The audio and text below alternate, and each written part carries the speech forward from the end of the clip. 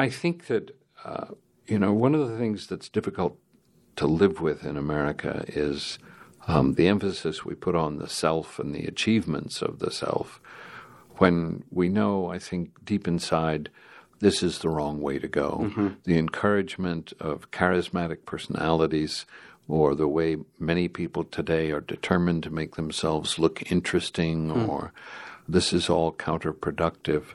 The idea is to work together. That was the voice of National Book Award-winning author Barry Lopez, who our own Griffin Olenek interviews for this episode of the Commonweal podcast. But we also have some big news to share about Commonweal itself. We have redesigned our print issue, and beginning with your September 2019 issue, you will see it. And I'm here with a few of the Commonweal staff to talk about it. This is the Commonweal podcast.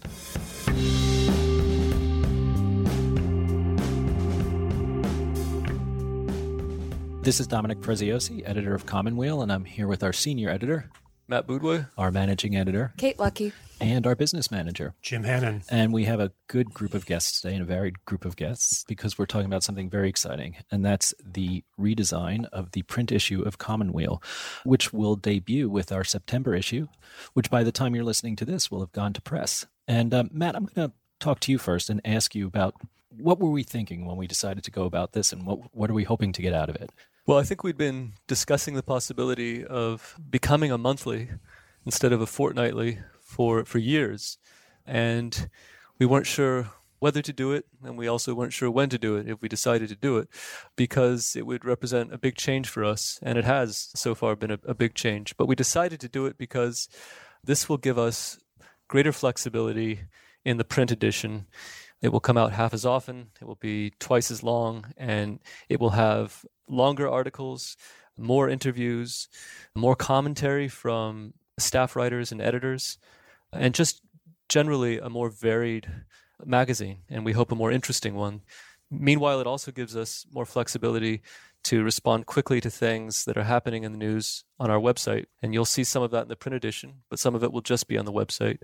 So there will be more variety, we hope, in the total enterprise, but more variety in the print edition in particular. And I'm looking forward to being able to present readers with longer, more challenging articles that didn't fit into our old format. Sometimes things would be so long and we were so reluctant to cut them that we would end up just saying, well, we'll put them online, and if readers really want to stick with it, they can find them there. But not all of our readers read the website. Some of them are happy with the print edition, and it's a pity that some of our strongest material never made it to print. And we hope that won't be true from now on. For example, we have some excellent features in the first monthly edition, the September issue. We have a really good piece by David Hart that goes into some great detail about the history of marriage, divorce, annulment in Christianity, in the Catholic Church, and in his own tradition. He's an Orthodox theologian. I think it's one of the strongest things we've published in a while, and it really benefits from having that kind of length. Mm-hmm. Yeah, a good space to present it in. And Jim, you were saying some interesting things too about what we're sort of envisioning. We're talking about the way information and readers come to information in this day and age, and I was wondering if you could just sort of tell me what you were telling me offline a little earlier. Well, following on Matt's comments, we've been focused all of these years on the evolving information needs of our readers and the manner in which they gather and the manner in which they use information. So we then had to reimagine the magazine in light of their use of online sources, social media, podcasts. Mm-hmm. That was our primary consideration here.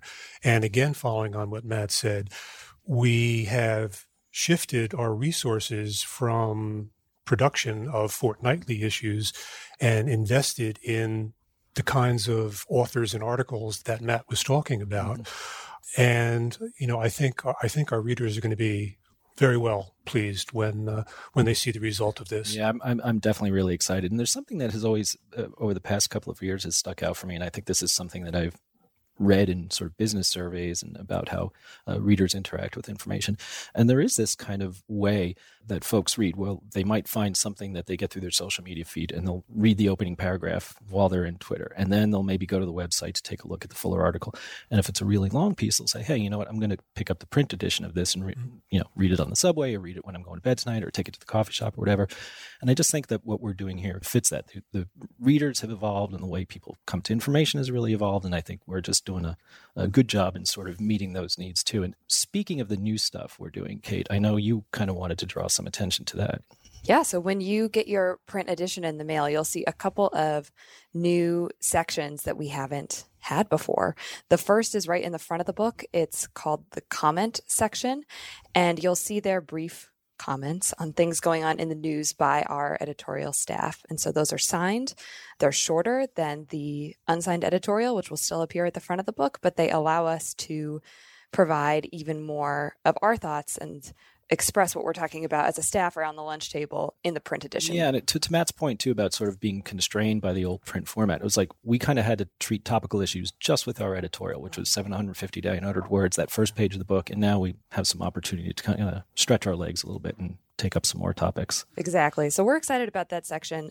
Similarly to that, we have a books and brief section that's going to exist in the middle of our book review section, which will continue to have the longer book reviews that we've been publishing for our entire history. But books and brief, again, gives us an opportunity to quickly draw our readers' attention to books that we may not have the space to review in a longer review. And those are unsigned, but also written by staff and people in our orbit. And also, I think, give a sense of what we're reading and what we're talking about around the office and what books our contributors might be writing or maybe part of our orbit in some way. So another glimpse into Commonweal culture. The whole look and the feel of the magazine, too, is kind of going to be a little bit different, don't you think? Yeah. I mean, I think so. Absolutely. So you'll see that the design of the magazine is much more cohesive in some ways with the design of our website in terms of the color scheme and how pull quotes are treated. And in the layout of information, it's very readable and very spacious.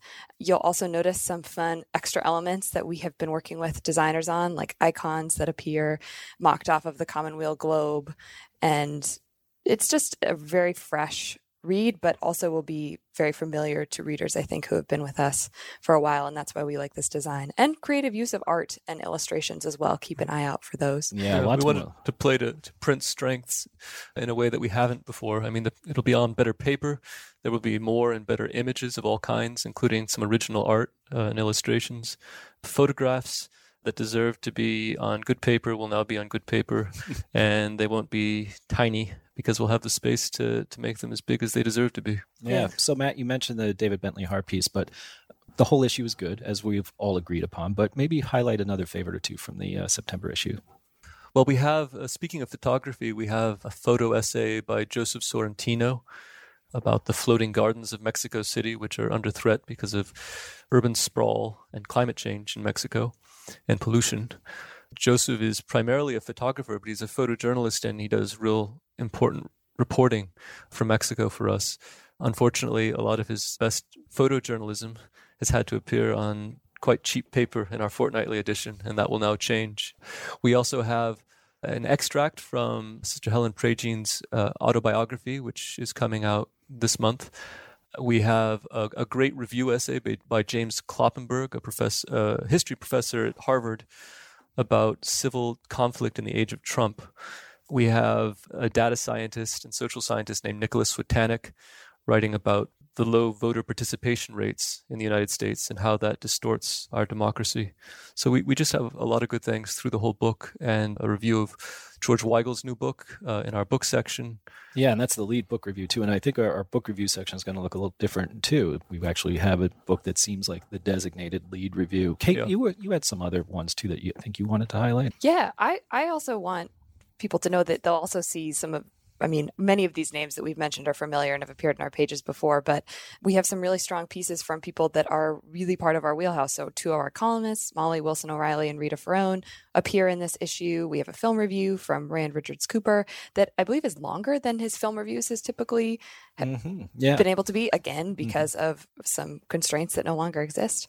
Kaya Oakes is reviewing a book about Lawrence Ferlinghetti's novel in the back of the book. And it is Lawrence Ferlinghetti. He just turned 100 this year, so there is sort of this other tie-in to it as well. Yeah. So lots of familiar things, too. And I think that, again, plays to our strengths. Yeah, and I want to call attention to a couple things as well. Dan Barry, the New York Times writer, has our last word in the upcoming issue, which I will definitely recommend to everybody. And our own Griffin Olenek has an art review of the video artist, Bill Viola, whose work was on exhibit in Philadelphia. Really good piece. Jim, as business manager... I know you read the book front to back too. So was there anything that you got sort of wind of that you're looking forward to? Well, certainly the David Bentley Hart piece, and really looking forward, being a fan of Sister Prajean, looking forward to that excerpt as well, and to buying and reading the book itself. Yeah, absolutely. And you'll be able to do that now, Jim. Yeah. Won't you? You'll be able to actually buy a copy of Commonweal. The term fortnightly has come up 3 times so far in our discussion here, and I know that we have an educated audience. They probably will know what fortnightly means, but that was once every 2 weeks or twice a month. And we will be 11 times a year. But Jim, those 11 issues now will be available. They will be available on newsstands. When we were a fortnightly, that was not the kind of frequency that newsstand distributors favor. The shelf life is way too short. The so-called sell-through rate is very low on these types of frequencies. So now with what is essentially a monthly frequency, we are in the distributor's sweet spot in terms of frequency. So we are rolling out newsstand distribution, and so far we have limited distribution now with Books A Million and also Barnes & Noble. And we hope that as our distributor begins to market to more and more outlets, that we're going to be seeing more outlets, and that as the sell-through rate, because we've got great issues coming up, increases, that outlets like Barnes & Noble and Books A Million will increase their orders. So again, look for us also on newsstands. And that's a great thing. So we got the September issue on the way. Be on the lookout for that very soon if you haven't received it already. Our October theology issue is actually already in the works, so get ready for that. And I just want to thank Matt for being here, Kate and Jim. Thank you. Thanks.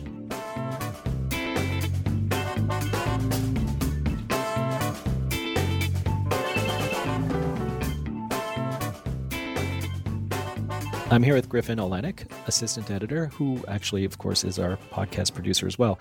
Now, Griffin, you had the great pleasure of speaking recently with Barry Lopez, whose most recent book is the magisterial autobiography, Horizon. So maybe give us some highlights. We were lucky enough to have Barry Lopez himself want to come into the office. He was raised Catholic. He attended a Jesuit prep school here in New York City, and he was apprehensive but excited to actually come to Commonweal. We'd run a profile of him back in the 1990s.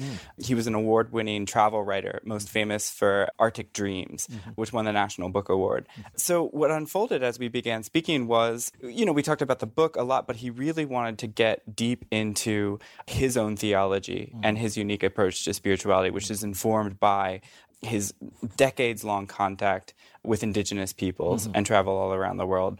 So when you listen to the interview, you'll note how his early Catholicism continues to inform what's become really, I don't want to say syncretistic, but a very open and generous theology and spirituality. Excellent. You read the book as well, I'm assuming. I love the book. It's long. It's over 500 pages, but it's dense and it's rich, and it bears repeated readings. And he told me that it was meant to be composed almost musically, like a symphony. Fantastic. All right, well, let's take a listen.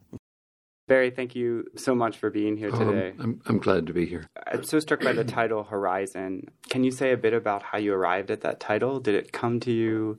It was just there from the beginning. But, the process of writing a book of this scope is that you'll drown if you don't have an outline of some sort.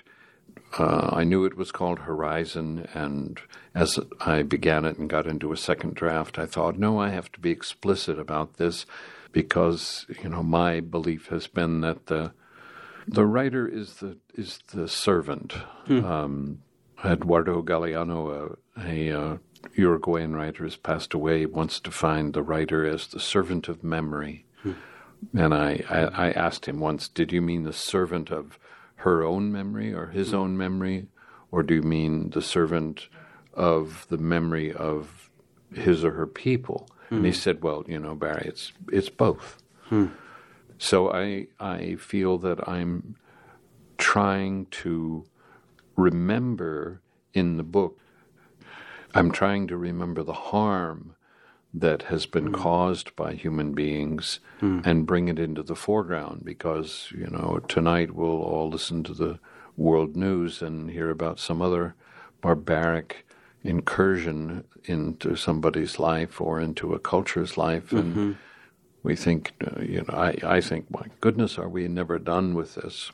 If we don't learn how to have a truly international conversation, not only about global climate change and ocean acidification and methane gas pouring out of the tundra, we're a sunk ship. And we have no forms of government that are prepared to cope with what's coming.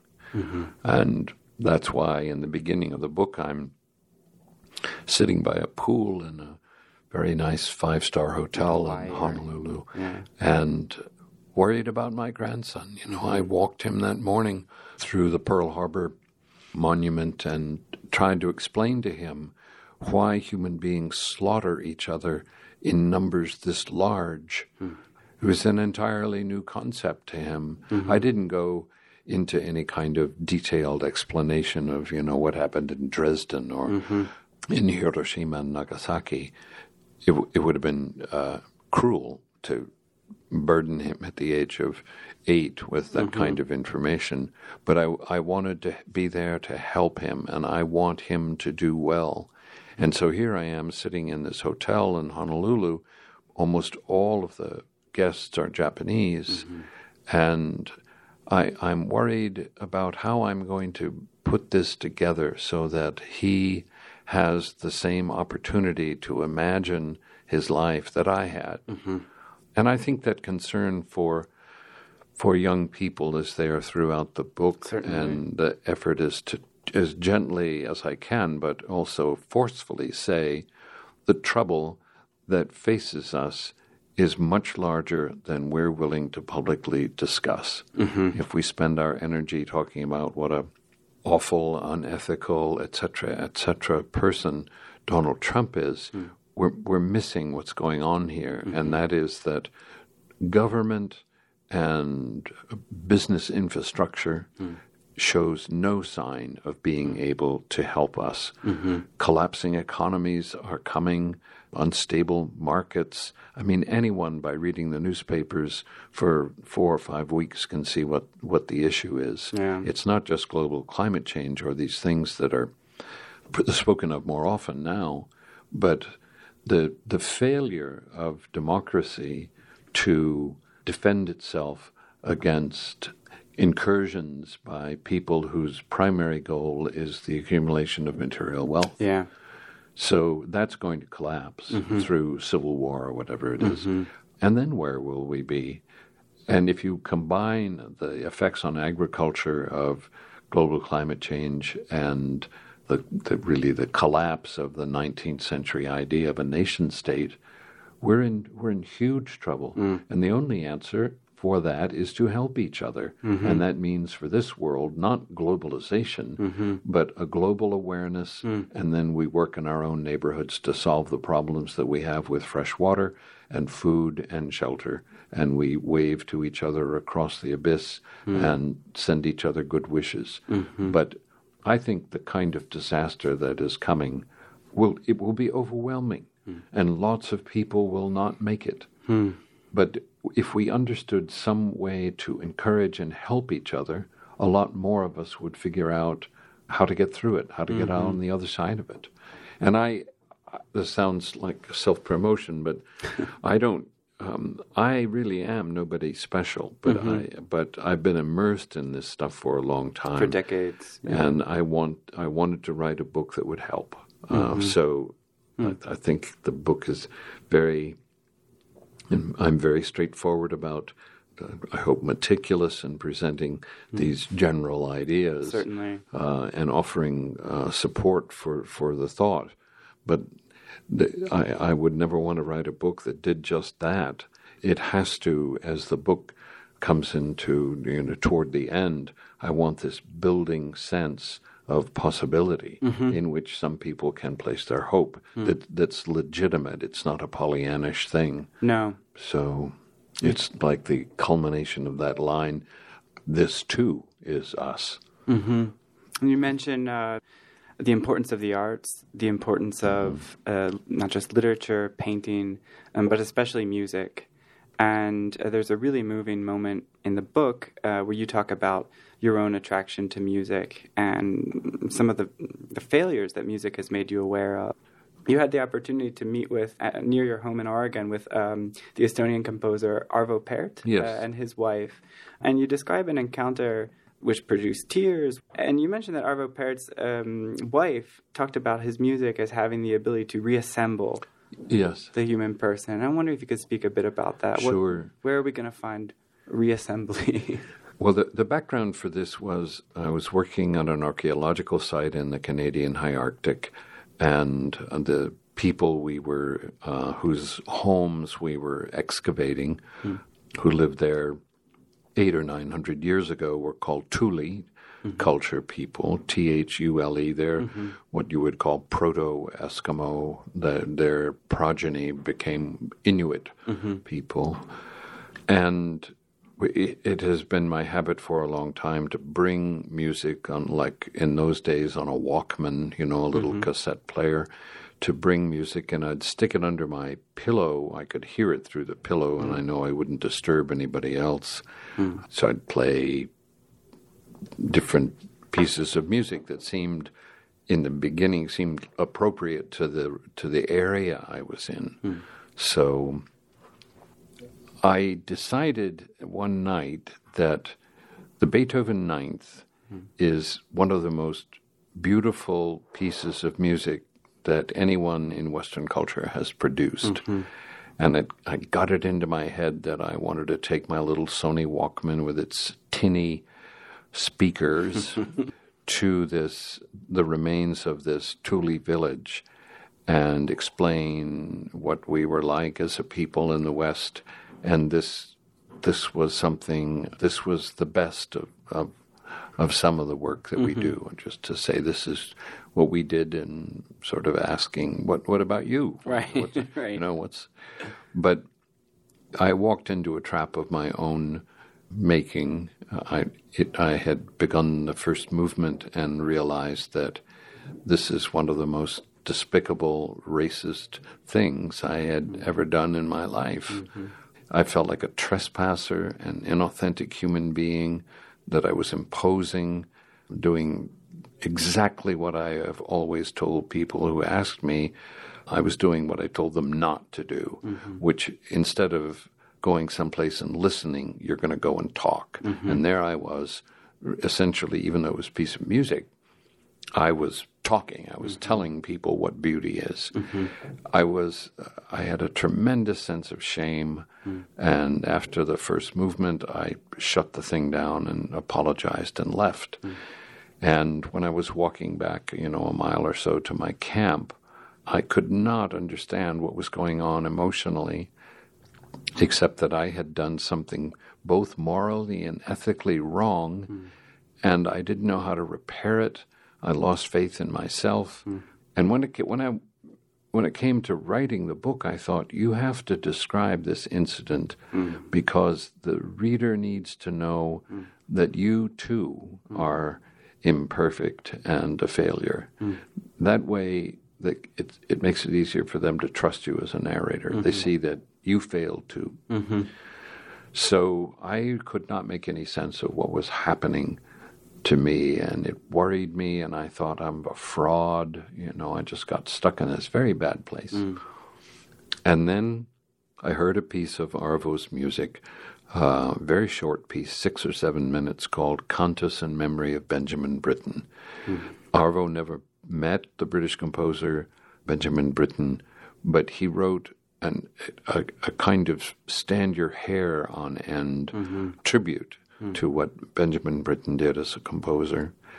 And somewhere in that 6 or 7 minutes, I understood both the nature of my trespass and the tragedy of my failure. And I can't today explain how the piece of music helped me put things back together inside myself. And as it happened, somebody wanted Arvo Pärt and I to work together. And we met on the Oregon coast to have that discussion. And I explained the depth of my gratitude to him for that piece of music alone. And I think that, one of the things that's difficult to live with in America is the emphasis we put on the self and the achievements of the self, when we know, I think, deep inside, this is the wrong way to go. The encouragement of charismatic personalities, or the way many people today are determined to make themselves look interesting, or this is all counterproductive. The idea is to work together. But the point I'm trying to make is, in order to make a more just world, it's necessary to cooperate. And it struck me very forcefully that among Native peoples that I'd traveled with, I've been doing this a long time, and I do not want to be something other than what I am. I don't want to join some other culture, but I want to learn from other cultures. One way to say it is the nature of God and the divine. And you can't have that kind of conversation with everybody in a culture, but sometimes you do meet people whose quest is unification with the divine, and it's good to sit together and share a meal and talk about what might have worked, for you. Theologians talk about agape, the love of the divine in another human being. And I don't know if this is wrong-headed. It just occurs to me to say that I have been steeped for many years in some kind of intercourse with a non-human world, and it is for me characterized by this love, by agape, the sense of a world larger than the self that can be, for some people, not everyone, can come brilliantly to life in the non-human world. And that's, just speaks to the fact that we're all in this together. But one thing I've noticed with traditional cultures, and by that I mean ones that do not have the forms of government that we have in the West, but instead have a social arrangement in which elders make the decisions. Not an elder, but elders, a group of people. And the foundation, first of all, an elder is virtually selfless. They're people who, in the idiom of the day, have gotten over themselves and truly serve something outside themselves. They make decisions based on the patterns they observe in social movements around them and in the natural world, and the connections between biology and social organization and things like that. But the goal for them is stability. They make decisions that will ensure stability, and they're guided by a thought you could characterize as whatever decision we make, we cannot leave anybody behind. You can't make a decision around social organization and its disruption by marginalizing any group of people, black people or short people or male people or whatever it is. As soon as you start building these hierarchies, your effort is useless. Either everybody comes through the disaster or none of us really make it. And I'm so struck by that, because we as a culture in America and in other Western nations, we're mesmerized by charismatics who say, I know what the answer is and follow me. And look where that's gotten us. So when I'm traveling with indigenous people, I'm really trying to think, what do you know that I don't know? And if I could learn that and make a story out of it, then people who are smarter than I am or more adept at establishing policy or something will have a better chance. My job is not to tell people what to do. In the Eastern Arctic, there's the language, Inuktitut is the language. And it has been my habit when I travel to ask people, when you use the word storyteller, what does that mean? What is a person who is a storyteller? What is their function in your society? And in Inuktitut, the word for storyteller is isumutrak, and it means, or my translation of it is, the person who creates the atmosphere in which wisdom reveals itself. Meaning, it's not about the writer, it's not about the artist, it is about the music or the photograph or the painting or the choreography or the novel or whatever it is. And that thing must make the mystery, the fundamental mystery of life clearer for a reader or a viewer. And in my world, it also has to enhance the reader's sense of self-worth, of not being marginalized, of being important, because we live in this world where many people are left behind without the wherewithal to protect themselves. So that was something that I learned from different traditional people about what my responsibilities were. I graduated, I went to a Jesuit prep school here in the city in New York, and I went to, got 2 degrees at the University of Notre Dame. But when I finished that master's degree, I thought, I think I must have missed the whole thing. That I was educated in one sense, but I didn't know very much about the world because I went to school with people just like me, male, middle class, Catholic, etc. So I scratched my head figuratively and said, how in the world do you think you can call yourself an educated person when everything you've been exposed to is all about you anyway? Right. Yeah.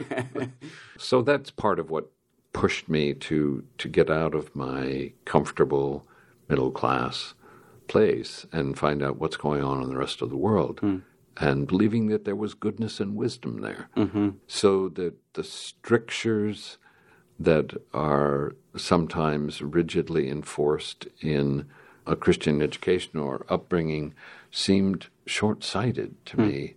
It seemed that the effort should be, I don't know if this is true, but I was about to say the wisdom is not the way the Desert Fathers went about it, which is to isolate yourself from humanity and develop a pure relationship with the divine. But the divine began to seem to me that which is found only in the company of other people, but especially not people like you. Right. Yeah. So I began to have questions about the limits of my education, and then spent the last 40 years or so trying to see beyond it. It's so interesting to me that I hope you don't mind me saying, I know you once considered a monastic vocation. I did, yes. And Thomas Merton comes up several times throughout the book, but I think even he realized surrounding myself, immersing myself in a tradition that just confronts me with myself is not going to get me anywhere beyond myself, which is really where I want to go. No. When I finished that second degree at Notre Dame, I thought my calling is really to spend my life in a monastery. And I knew about Gethsemane, where Merton was. So I went there just sort of get the lay of the land. And it was an elevating experience to come down in the morning and see these muddy boots lined up outside the chapel, and all of these men in immaculate white clothes and their farm jackets hung on the hooks. And I thought, this is it. This is it for me. Yeah. physical labor and a life of contemplation and seeking a enlightened connection with the divine. But it wasn't. I got a very clear message, I think, when I was there. This isn't for you. We have something else for you, kind of thing. And Merton kept turning up in my world in striking ways. And once I was in Bangkok, where he died, and I was flying all over the world at that time in air freighters, writing about consumption and things. And I was at the end of a long run or something. I was really worn out, and so I left the airport in Bangkok with the crew, and we all went into town, had a nice hotel where we were going to overnight. And so I got into my room, and it was really hot outside, but it was cool in the room. And I saw this big, comfortable bed and the terry cloth robe laid out on it, and I took a long, hot shower and came out and was toweling off and looking through these windows that were semicircle in the room that looked out on the pool. So I was watching all of these children running up and down and shouting and jumping in the pool. It was human beings in that state of joy and exuberation and playfulness. So I'm standing there. I haven't got the robe on. I've got the towel around my neck, and I decided it was just a bit humid in the room, so I should turn the fan on. And I turned around like this and reached for the pull string on the standing fan, and at the same moment looked at the floor, and I was standing in a puddle of water. So that's how Merton, that's how he died. Yeah. In a hotel room in Bangkok. And so that's what I mean about every once in a while I feel this little tap on my shoulder. It's like one of the older players tapping the young rookie on the shoulder and saying, "Stay with it. Stay with your task. Stay with your task. Yeah, with your vocation." I thought we could end on, there's a beautiful note that you strike at the end of the book where you're in Chile, in a place called the Puerto del Hambre, which I think is translated a port famine. Yeah, port famine. Port famine, it's called. And you visit this chapel that was constructed, I think you say only about 50 years ago. Yeah. Which is kind of a folk religion space. Right. But Christian. But Christian. Yeah. And you evince a kind of deep respect for it. Yes. But at the same time, you point to its limitations. And I'm wondering if you could just tell us a bit about that story and the man that you saw on the road. It was and is a mystery for me. I was driving from Punta Arenas to Port Famine, and beautiful day, broken skies and rainbows kind of things around, or the weather in which you would expect to see a rainbow. And driving slowly, 20 miles an hour or something like that, just taking it in this panorama I had, probably at an altitude of 800 feet just above the coastline, looking out over Tierra del Fuego. I was in ecstasy, and I looked up on this dirt road, and I saw a man walking toward me. And there's nothing around. Where did he come from, So I was so riveted by him, I just took my foot off the accelerator, I guess, and just let the vehicle roll to a stop, put the clutch in and let it roll to a stop. And he kept coming toward me, very determined man. But as he passed within, 3 or 4 feet of me, he never looked at me, he never said anything to me. But what I had seen when he was still walking toward me is a rainbow opened up above his head. And that's what caused me to stop. What is going to come now? And, you had that feeling, this is a holy thing. And what is it? What is it? What am I trying to understand here? So he walked past, and I said to myself, whatever this is the end of the book. So this is 1991, 20 years ago almost, or 30 years ago.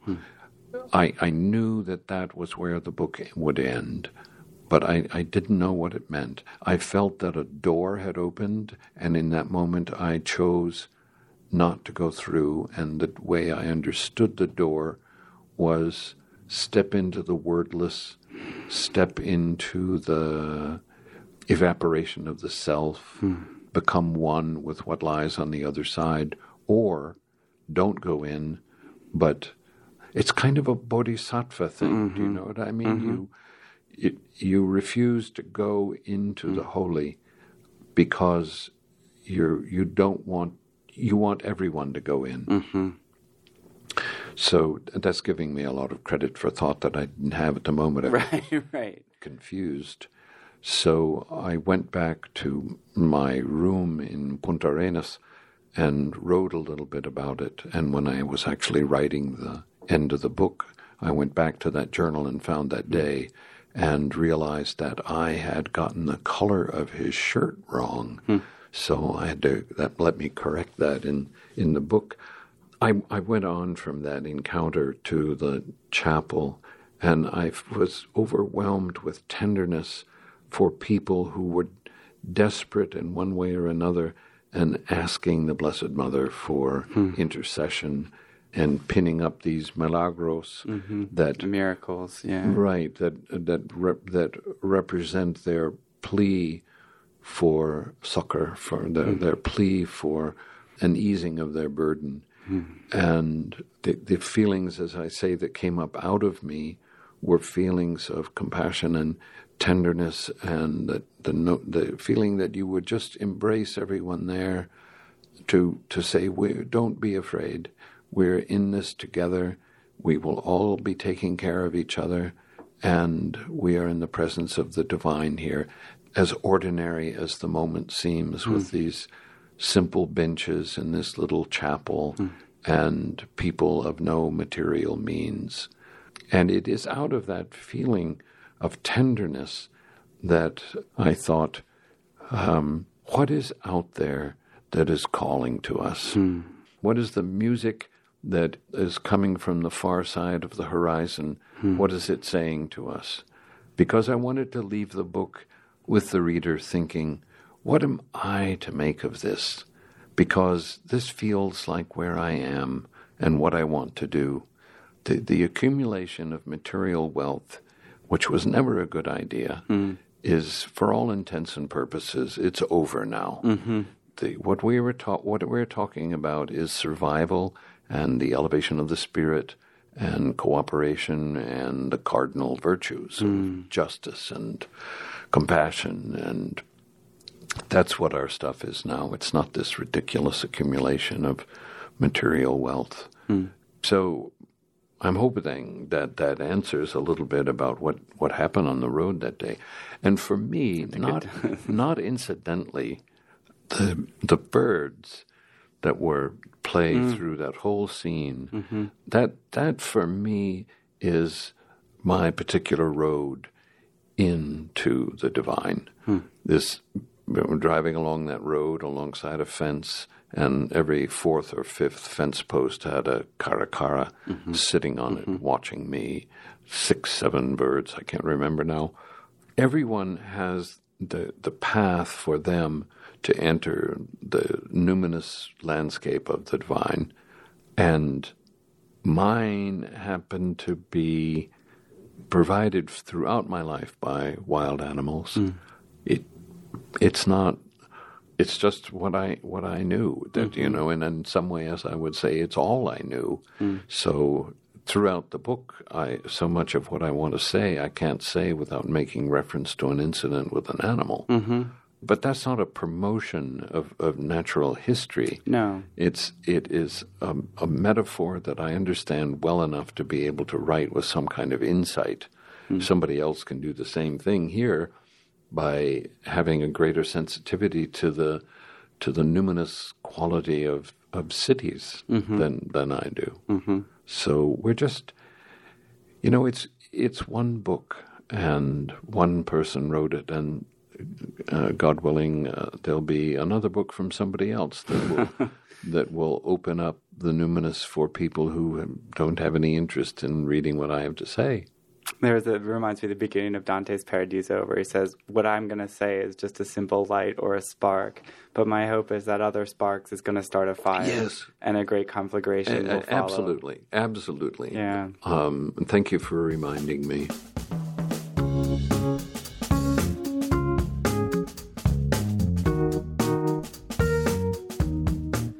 The Commonweal podcast is produced by assistant editor Griffin Olenek and the Commonweal staff in partnership with Sandberg Media.